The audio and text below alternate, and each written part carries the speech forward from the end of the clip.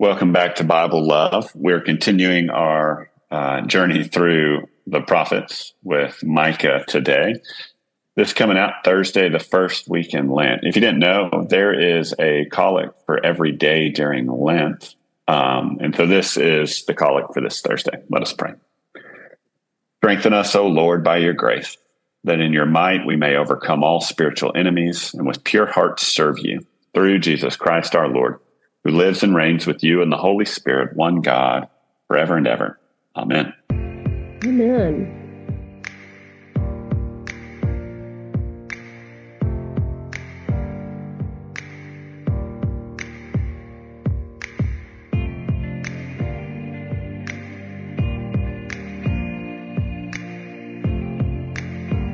So here we are in Micah. Micah is 7 chapters. Let me guess. Jerusalem messes up. God judges them. Yeah, you got it. So yeah, that's the prophets. We seem to be dealing with this a lot. Or Israel, not Jerusalem. Israel messes up. Yeah, it seems to happen over and over, which I guess is why we all do the Great Litany still, is because we mess up over and over. And isn't that just like the world? So just a little bit on Micah. He was a friend of Isaiah's. They were buddies. And he was from Judea, the southern kingdom. And he thought that the southern kingdom was going to have the same problems that Amos had predicted in the northern kingdom that we talked about a few weeks ago with Mitchell. But, that God's going to punish these hateful people and all that kind of stuff. The same thing that we've been talking about with all these prophets over and over. But I was telling Alan, the one thing that I felt was more prominent in Micah than others was, and you know me, half glass full person, I really liked this, was there was like more signs of hope for the future. It felt more hopeful in a lot of ways. So first, the verses 1-3 are really about this judgment of Israel and Judea. And then when you move into 4 and 5, like more restoration and peace. And then 6 and 7, sort of this hope that I was talking about earlier. And then there's this thing that happens also, this prediction of a new type of king. Yeah. You, O Bethlehem, small among Judah. We all know that is Jesus, but that comes from today. That's from Micah. Yeah. Which is really neat. And then the very famous line in Micah, and we can parse or verse in Micah, we can parse all this out in a minute, is in chapter 6, verse 8. What he requires of us is this: to do what is just, to show constant love, and to live in humble fellowship with our God. I always feel like Christianity is pretty easy. Love your neighbor, love God, you're going to be just fine. But we screw that up all the time, right? We make it hard as people, right? But that's exactly what this is. Just show constant love, do what is just, look for the right things, honor people, and live in humble fellowship with God. That doesn't seem like it should be too hard. Do you think, Alan? No, do justice, love mercy, walk humbly with your God, right? Put that on a sign and hang it on your wall, and you'll sell a bunch of them at Hobby Lobby because they do. Because it sounds real easy. But Micah and Amos and Zephaniah, all these people wouldn't exist if it were that easy. Yeah. And I again, that like complicated human nature comes up in all of this, and it's just so interesting because these books of the Bible were written, thousands and thousands and thousands of years ago, and they were dealing with the exact same thing we are dealing with. There was some shootings last week, and I was like, man, we're just immune to that stuff now. We're just totally immune to it. It's just sad sometimes, but what I really like about Micah is I feel like Micah's like, but there's hope. there is hope. And I think that we can get caught up in the doom and gloom, and not that we should ignore those things. I don't think we should be educated. We should be loving. We should care about the injustices of the world, but we also should remember that there is always hope in Jesus Christ, And how do you balance those two? And I think that's one thing Micah is trying to show us is how do you balance those two? What do you think? Yeah, I think, this year B, all the Hebrew scripture readings during Lent are the covenants, right? Yeah. And so we had the covenant with Noah this past Sunday. We're going to have covenant with Abraham, Moses, all these, like several different times God had to come and say, okay, we're going to do this thing. I'm going to do my bit. You're going to do your bit. We screw up our bit. And so it seems like God comes back and says, okay, we're going to try this again. I'm going to do my thing. You're going to do your thing. Ultimately, that leads us to what Micah alludes to, the one who will be born in Bethlehem. That's the final answer to the covenant question is, we can never hold up our end of the bargain. I think God knew that from the beginning. Doesn't mean we can't try, but we're called again and again by prophets. We're called again and again by God to renew ourselves, to double down on our efforts to not to be good, right? Like the covenant's not to be good. The covenant's to be faithful, right? And in being faithful, we will do good. But it's not like we hold up our end of the bargain just because we're nice, white, Anglo-Saxon, Protestant, nice people. I think that's such a good point. It's not just to be good. I think sometimes when bad things happen, we're like, why? Like, I'm good. I'm a good person. I do things for others. I'm good. But we live in a broken world.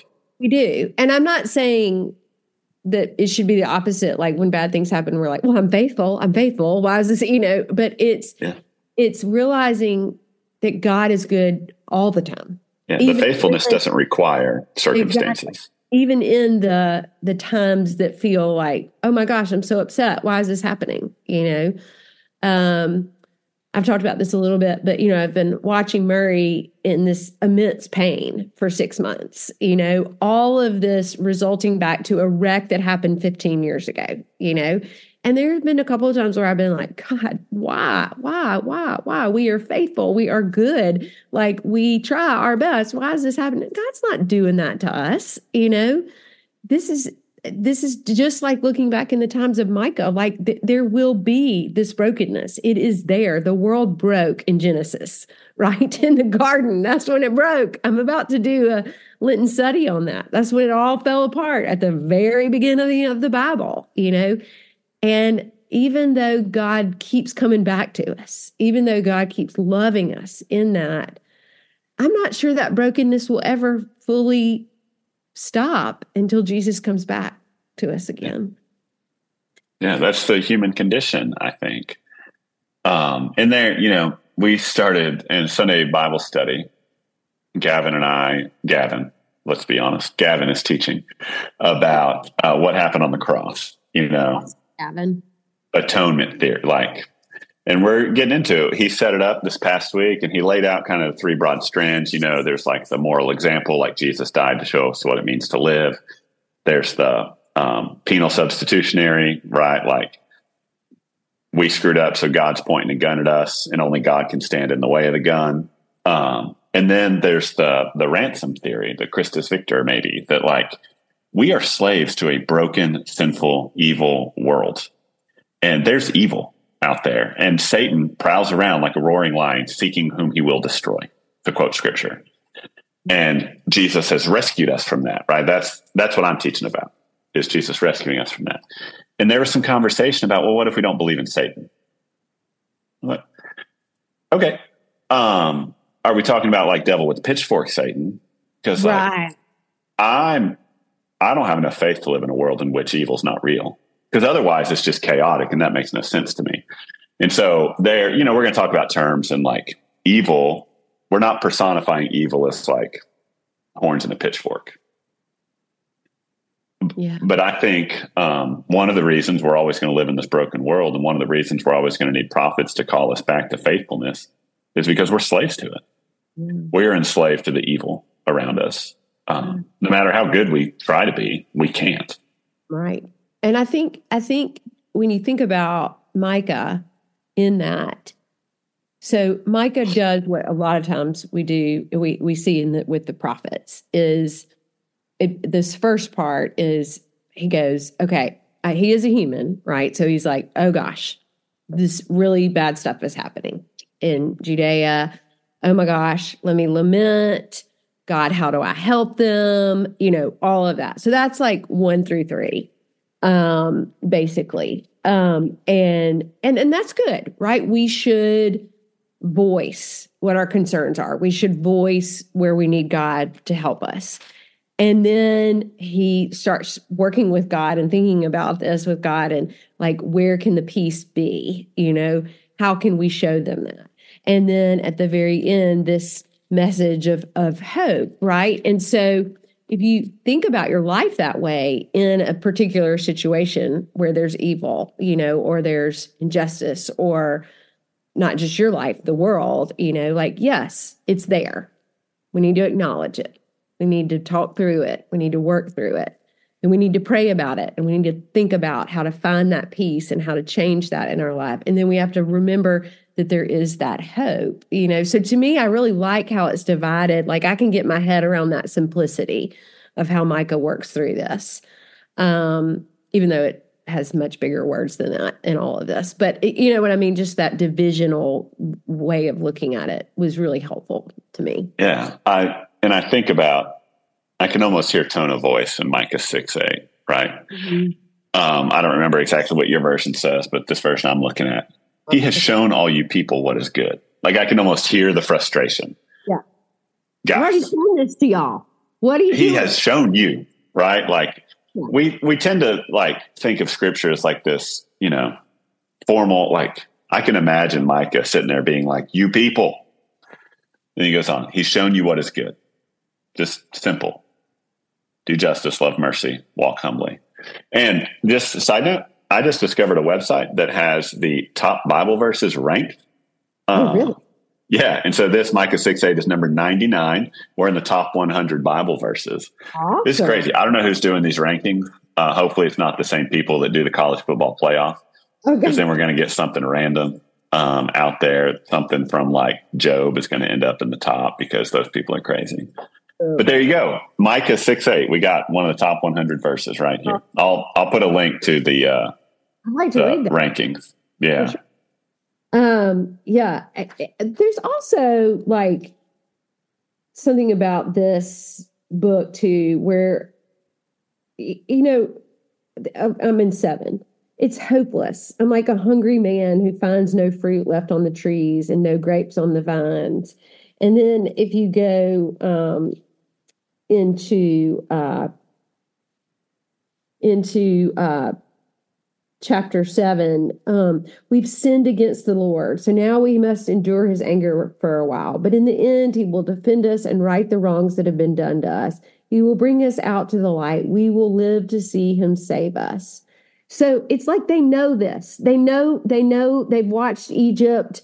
They've watched Abraham. They've watched Moses. They've watched all this stuff before, right? So they know they've done wrong. And then if you go to 15, work miracles for us, Lord, as you did in the days when you brought us out of Egypt. They know there is a faithfulness there. They know God can do this, but it's like, what about themselves do they need to do? And that lamenting is part of it. And we need to do that too. That's why we do the confession of sin every week, and right now in Lynn, I don't know how your church is doing it, but we do the Great Litany and we're doing the Decalogue, which is even a more intense confession, right? Because we know with God, everything is capable, but we need to voice that, Yeah. I mean, we're doing the prayer of humble access, which we don't typically. And so each week during Lent, I'm not worthy to gather up the crumbs under the table,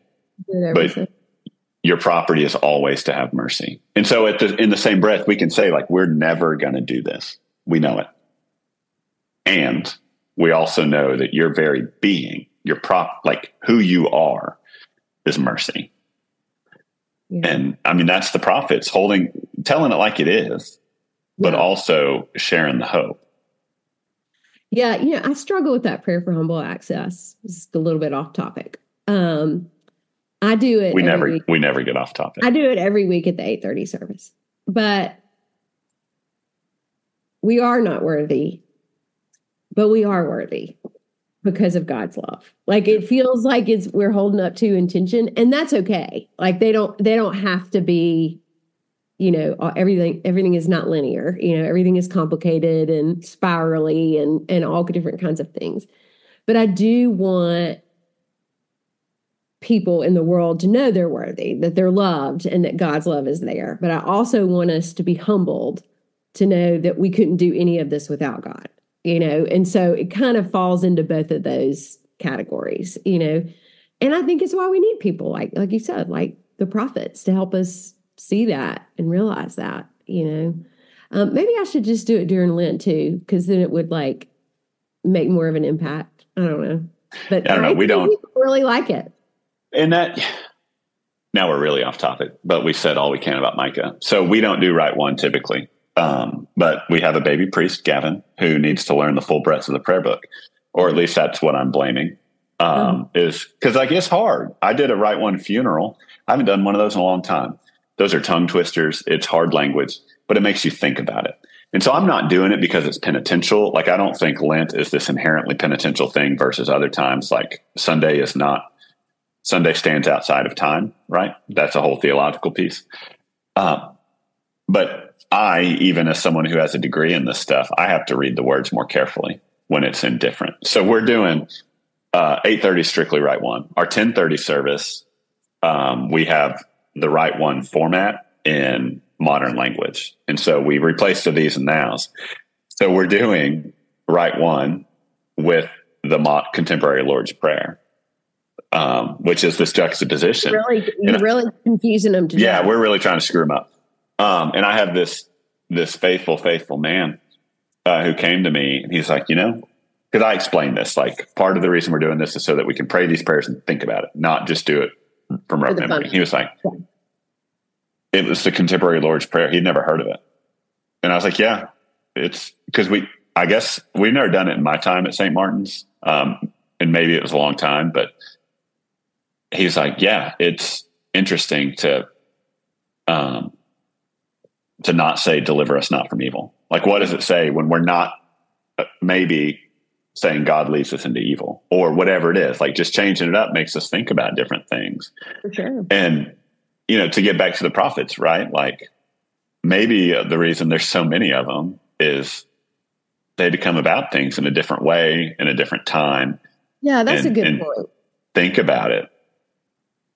Well, the world needs all kinds of leaders. The world needs different perspectives and different ways of looking at it. And, we might joke and laugh like it's the same story, but these were different parts of the area and the region. And it's not as much as like the same old story as we joke about, really, because Amos was in one region and Micah's in another region, and it's not like they can pick up the phone and call each other, so the importance of these stories and what they're all struggling is actually interesting to me, that they're all struggling with this, even though they're in different places, and we need to understand that it's not just here in the little good old USA. I mean, it's everywhere. It's all over the world that this struggle is happening, and actually in way more worse places, and way worse in other places. We've got it pretty good in a lot of, in my opinion.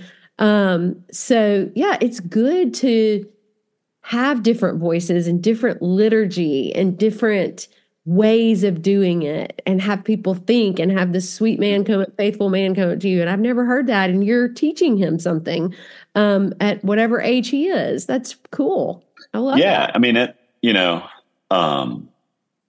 sometimes we think we have it all figured out, or at least people in this country tend to think that a lot. Right. And so what is it inherently about our Book of Common Prayer? And the bishop's not listening to this, but if he is, I still do the BCP service at 10:30 and 8:30. But like we're developing the 6:00 evening service. It's not going to look like anything that's in the prayer book. Mm-hmm. It's not going to look like anything. Like it's because anyone who wants that is coming in the morning. We're doing something for people who aren't, or like these wonderful folks, the Moorheads.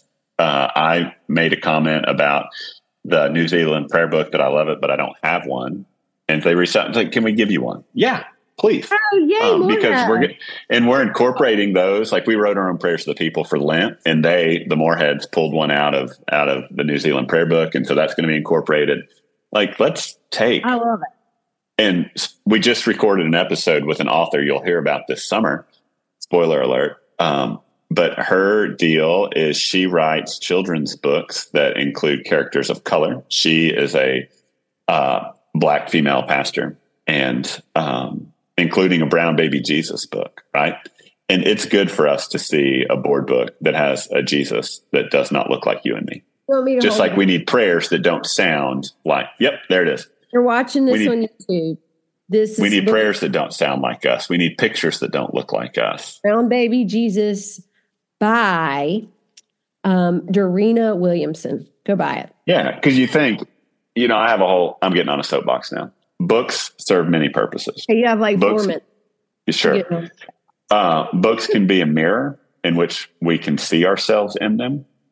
I've got plenty of books. I have plenty of liturgies that serve a mirror, and I can see myself, right?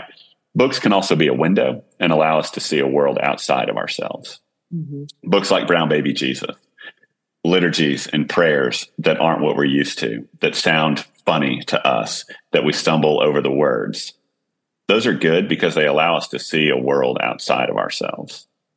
Yeah, I agree with you totally. I mean, it's okay for me to say that you're the same way that I am. I think we think a lot alike in this. Like, Alan and I don't have all the answers. I mean, but we are very interested in learning from people that do have the answers, or that are different than us, or that have a different understanding than we do. That's why we bring guests on as much as we do, because if not, you would just hear probably the same thing over and over and over. And so, I mean, I'm really excited about this summer's series. We're working hard to put that together. We'll give a little teaser. It's some Christian authors that Alan and I both really respect, and we're working on getting some others. But we feel real honored to get to bring those voices to you and get you to encourage you to pick up books like Dorena's book, not only for your home, but as I told her in the interview, both of these books were in my anti-racism library at my church in the children's corner. Every church should have these. And if you don't, go get them. So, well, okay, that's Micah, kind of with a little liturgy put in there. Sure. So that's not a bad thing. Okay, listeners, as always, we love you, but most importantly, God does.